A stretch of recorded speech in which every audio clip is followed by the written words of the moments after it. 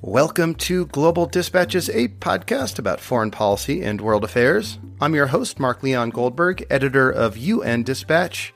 And in this show, we discuss topical global issues, have conversations with foreign affairs thought leaders and newsmakers, and give you the context you need to understand the world today. Go to globaldispatchespodcast.com to learn more. And now on with the show. My guest today, David Kaye, is the UN Special Rapporteur on Freedom of Opinion and Expression. He has held this position since 2014, which has given him a unique vantage point and a unique platform to monitor trends in the suppression of free speech.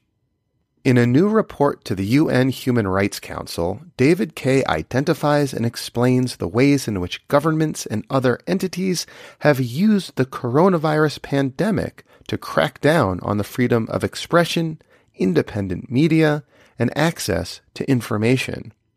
Among other things, this includes invoking laws to punish, quote, fake news and broad internet shutdowns. And we discuss this all and more.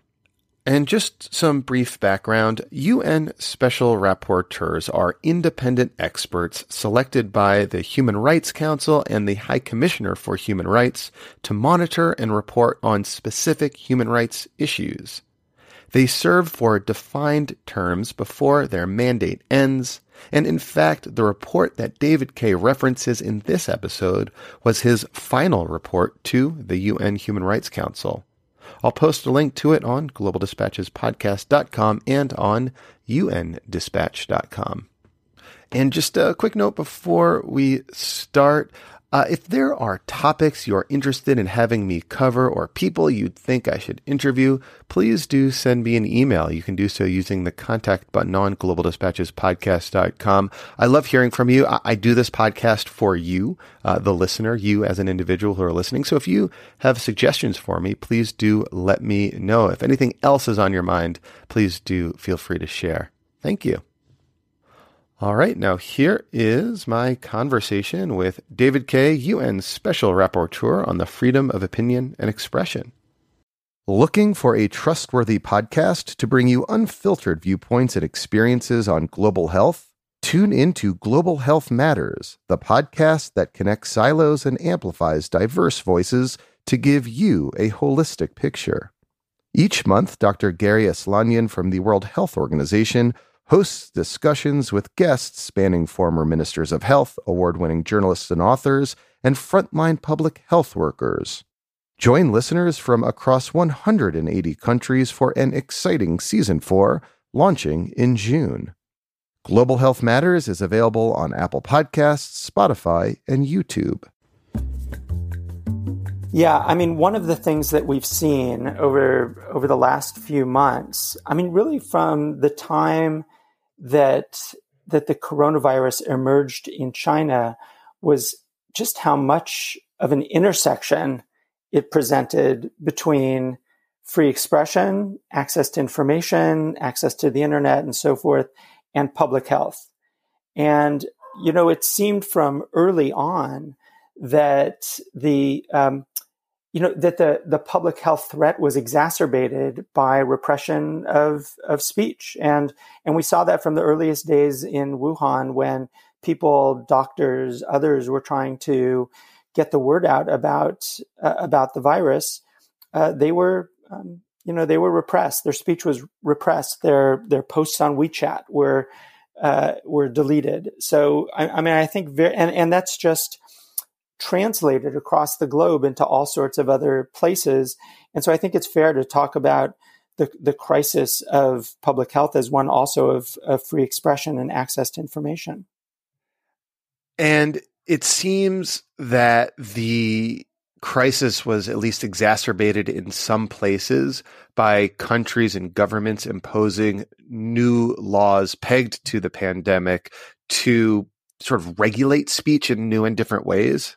Is that fair? Yeah, I think that's true. Although, you know, because law moves so slowly, I think what we've seen more than new laws, although we have seen new laws. I mean, for example, South Africa adopted, pretty quickly some legislation that focused on disinformation around the coronavirus and imposed, criminal penalties on that kind of disinformation. That is an example of that. But I think more common has been a kind of use of existing laws, and there's a patchwork of false information laws around the world that are being used in order to, to suppress criticism of government and to suppress information about the coronavirus. Like, what would be an example of a government using a pre-existing law to suppress critical information or information critical of the government pertaining to its response to COVID-19? Yeah. So one example is Egypt, which has had, it's had on the books for many, many years. Predating the fake news term by decades. They've had law that prohibits the dissemination of false information. And they've deployed that against journalists over the last several months, in particular against foreign journalists who are reporting about the outbreak in Egypt. There are other examples. There's in Malaysia, we've had similar kinds of use of existing law, and it's to me what it suggests in a real ironic way in many respects is how, governments for the last several years have been ramping up their implementation of these false information laws. In part, they've been doing so at the kind of encouragement of governments like the United States, which has, used the fake news term to such serious effect. But we've seen, and I'd kind of been hoping at the outset of the pandemic that people would see it this way, that disinformation laws can have a real negative effect on people's lives. And here that's, a real effect on public health. And so, these laws that are out there that have been in existence for so long are now tools of repressing really important information. In terms of these disinformation laws, is there, in your view, any justification that could be, thought of theoretically for having a kind of disinformation law?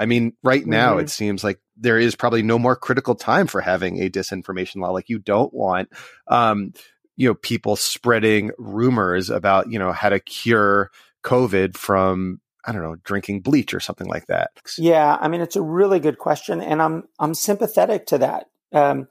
But one of the things that I found really interesting when I started to do research into my most recent report, that really focuses on this issue, was I found this document that the WHO, the World Health Organization, had published in 2018 called Managing Epidemics. I think it's called Managing Epidemics. And, the really interesting thing about this document was that it frames the importance of communication and a communication strategy as sort of on a par with medical and scientific advancement. In other words, it was suggesting that governments need to be providing accurate information to the public, and they need to be providing a kind of what they call it is risk communication in order to deal with, I think, what you're describing, which is what they've called the infodemic, the rise of disinformation that runs in parallel to the disease pandemic. And the thing that I took from the WHO's reporting was that I found really interesting was the importance of governments communicating with the public and also listening to the public and listening to the concerns and also to the conspiracy theories, the rumors, the gossip that is out there. And the sense, now the WHO doesn't frame it this way, but my takeaway was, the more that you suppress that kind of information as a matter of, of criminalization, for example, which is what a lot of disinformation laws ultimately do. They penalize you for disseminating disinformation. One of the takeaways that I had was that it's important for governments to listen to the rumors and to correct them, and that the effect of penalty would not be to end the rumors, but it would be to push them underground so that government couldn't see them, and it would be much harder for them to be corrected. So I think there's actually an instrumental reason, apart from the more democratic reasons for free expression. There's an instrumental reason for governments to be avoiding disinformation laws and to be promoting access to information, correction of disinformation, and so forth. It's like that old saying, the antidote to dangerous speech is more speech. I think that's right, although I don't really subscribe to the idea that all speech can be answered with more speech. Instead, it's more that the answer to problematic speech, or to speech with which maybe the government disagrees, is not to shut it down, but to engage with it. And that kind of engagement can create a kind of trust in government officials, in public institutions. And that's the kind of support that government should be engaging in at a time when people are, I'm sure you and I are the same, like people around the world. We're really eager to have, accurate information, and we're really eager to have guidance from public authorities. And to the extent that the sharing of information is criminalized to a significant part of the population, I think that undermines the kind of trust that you need to deal with the disease. Have you seen governments around the world, or could you cite an example of a government that is handling this in the way that you just described, that's doing kind of a good job of dispelling disinformation and inspiring confidence among its people?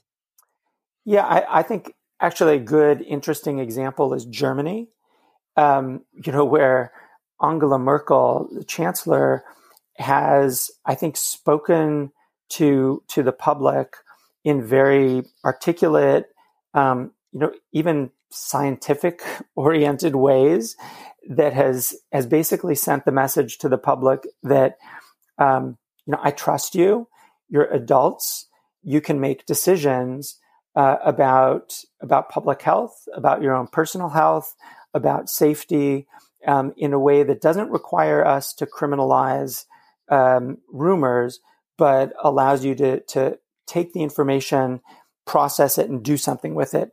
And what's interesting about Germany is that they do have, and over the weekend I saw reports that there were, anti-lockdown protests. Those things are still taking place, and those are problematic from a public health perspective.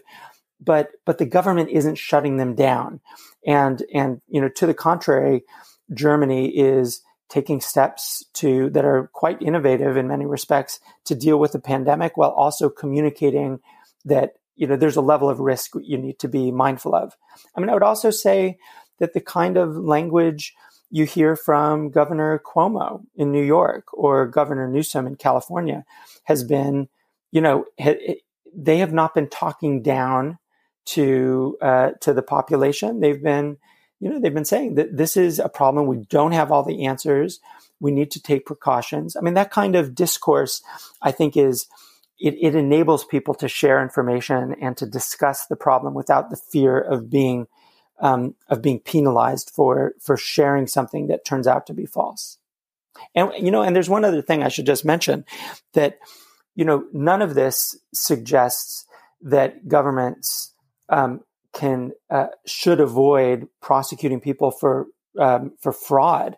You mentioned bleach as a cure.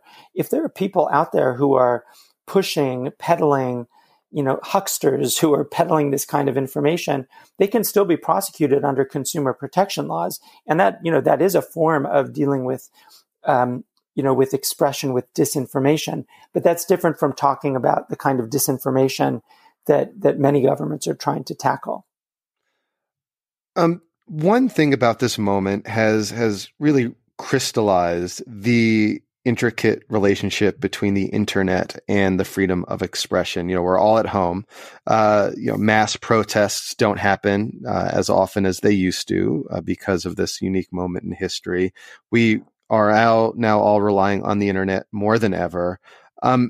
What has this moment revealed in terms of trends in how government is restricting or perhaps enabling the use of and access to the internet in places around the world? Yeah. I mean, it really has been a moment that highlights how important internet access has become. And, it's an unusual moment, but it's also a moment that's probably going to persist for some time. And it just emphasizes, I think, the government responsibility to ensure that people have adequate access to the internet. And I think one of the best bad examples is what's happening in Kashmir in India. I mean, the Indian government has continued, and this has been happening since last August, when the government imposed a communications blackout on Kashmir, and they've persisted, even though they started to open up some slower internet access over recent months. They've fallen back. There's been a lot of backpedaling, and it's very difficult for people in Kashmir to get information about the coronavirus. And that goes to public health authorities, to doctors and nurses and hospital staff. And I think that's... So like if you're a doctor in Kashmir and you're just trying to access the World Health Organization's website or some other scientific website about, best treatments and best practices, your internet is just going at a snail's pace if you're able to access it all. Yeah, exactly. I mean, imagine trying to download this WHO document on managing epidemics. It's a big document. It could take hours if you can get it at all. And you sort of compound that with the problem, not just of accessing that kind of information that helps guide public health officials, but it makes it very hard for ordinary people. I mean, people who are not in public health to communicate about what they're seeing in their neighborhoods, to share what they're perceiving, what they're experiencing, all of that, in addition to the transborder, the cross-border kinds of communication that the internet allows. It's been really seriously repressive. I mean, back in August, it was seen, I saw it as a kind of, draconian form of collective punishment for Kashmiri protest against, what India was doing in Kashmir. Now it's a public health threat. And I think what it does is, I think for many people, it should highlight just how important internet access has become. I think many people in the human rights field were reluctant for many years to say that access to the internet was a human right, but it's really difficult to say today that access to the internet is not intricately intertwined with a variety of other rights, whether they're free expression or the right to health, the right to housing. We could go on. It's just, I think the moment has really shown us how important these rights are and how interlinked they are. Have you seen a increase in the number of internet, or the pace, I should say, of internet blockages or slowdowns or shutdowns since COVID? Or is it all kind of still happening, but the effects are much worse?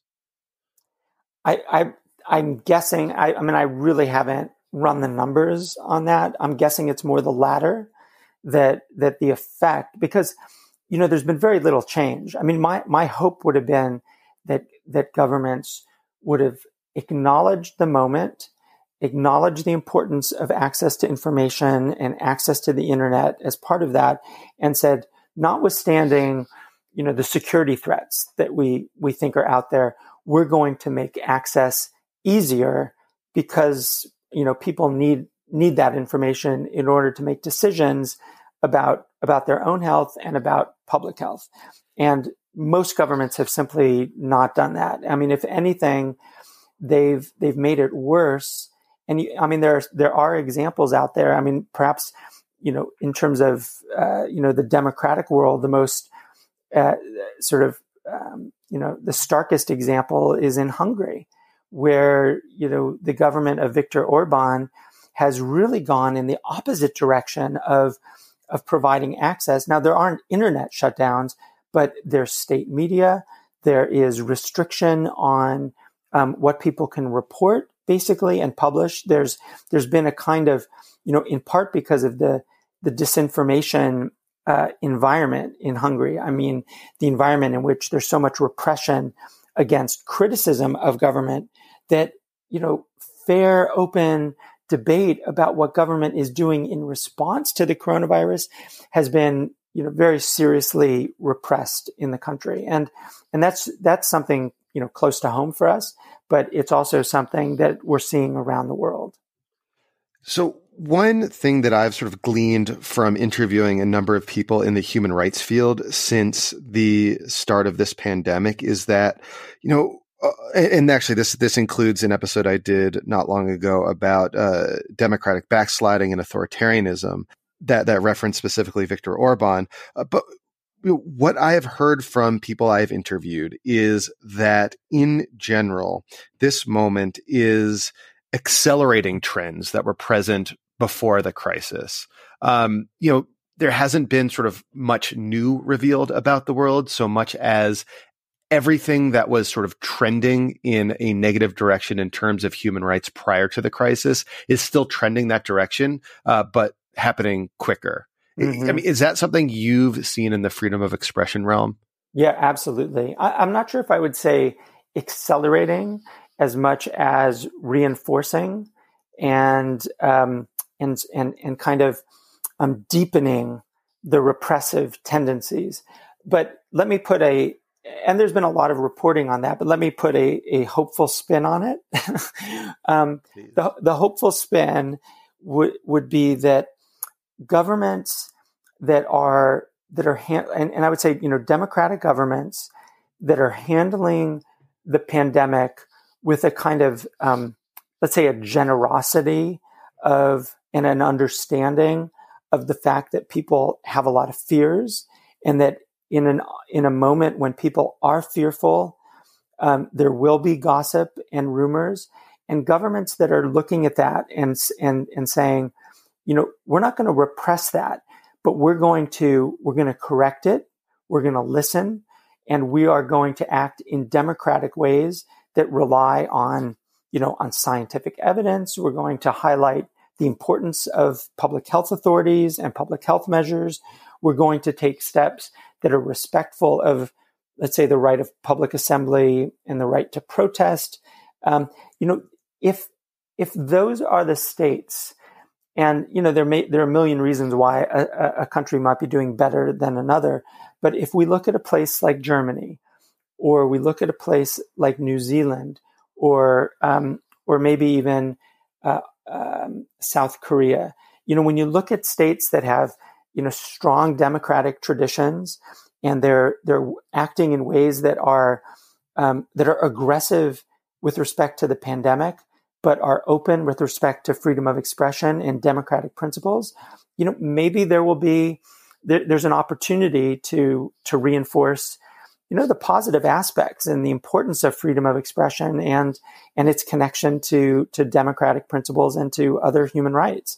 I mean, I think that there's a risk of us, falling into the trap of seeing the deepening repression around the world as a signal of how it has to be in the future, when I think that there's a real good case to make for more speech, for more attention by governments to the rumors, to more kind of interaction with citizens about their fears, and that might be part of the solution rather than the repressive approaches. So it's clear, the way out of this pandemic is through disease surveillance, tracing, contacts and understanding who has been infected, who hasn't, who might potentially have exposed other people. And that will also presumably involve some degree of electronic surveillance as well. Mm-hmm. What should we be worried about in terms of how that method of surveillance and the process of state surveillance that has legitimate public health concerns for the freedom of expression? Yeah, it's a really good question, and I think the first thing to say is, as a matter of public health, there's a clear requirement. At least, I'm not a public health authority, but as far as I can tell from public health authorities, there's a real consensus around the importance of tracing and of what the WHO has in the past called, public health surveillance, public health interventions that enable public authorities to know how the disease is spreading, where it's spreading, and therefore, what are the tools that you need in order to address it? There's no question that there has to be some level of surveillance, but I think there are several risks that are built into this, into the future of surveillance here. So one is that in the process of conducting surveillance, government authorities are, and we haven't really seen this yet, but it's a risk that they collect not only public health required information, but information about one's whereabouts, one's connections with others, one's communications, and if it ends up that there are some governments that are using public health surveillance as a kind of a wedge into surveillance of dissidents, surveillance of those who are critical of public health responses, I think if governments start to do that, I think they'll see very quickly that people will resist contact tracing. They will resist the kind of apps that we've seen starting to be developed. And so it's really important for governments to be absolutely transparent about what it is they're collecting. It's really important that governments very much protect the identities of people and the personal data that they're collecting when they do this public health surveillance. It's also important that all of this be conducted under law. And I think all of these tools, these tools of rule of law frameworks to deal with surveillance, will build trust in the apparatus of public health surveillance that will protect people's willingness and ability to engage in robust debate around these issues. But to the extent, I would say although sort of China seems to be providing the opposite example, right? You have surveillance and a lot of electronic surveillance, but no one is under the illusion, I think, that they are not also being surveilled for other things. I totally agree with that, but I have not seen, for example, how the contact tracing and the public health surveillance is working in the far west in Xinjiang, for example. To what extent are people in the Uyghur community kind of resisting the surveillance that's important from a public health perspective, but they also know that it feeds into, the repressive surveillance state. China has tools that no democratic country would accept. And, people agree to do these things in part because they have no choice. And I think it's still too early to say, who's succeeding and who's not when we look at the different approaches to this around the world.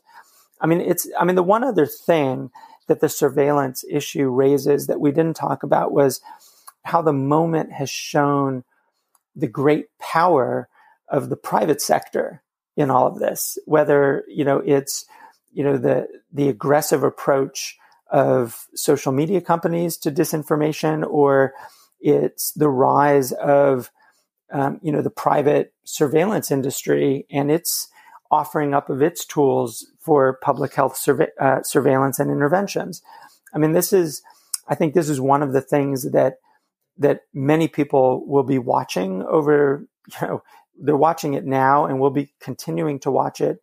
But it really does show that, when we talk about freedom of expression and access to information, the players involved are not just governments, they're also private actors as well. Well, David, thank you so much for your time. This was very helpful. Yeah, thanks so much, Mark. I hope it was interesting. All right. Thank you all for listening. Thank you to David Kaye. He's been on the show a few times, though I suspect this is his final appearance as the UN Special Rapporteur for Freedom of Opinion and Expression. So thank you to David for joining me over the years, and thank you all for listening. All right, we'll see you next time. Bye.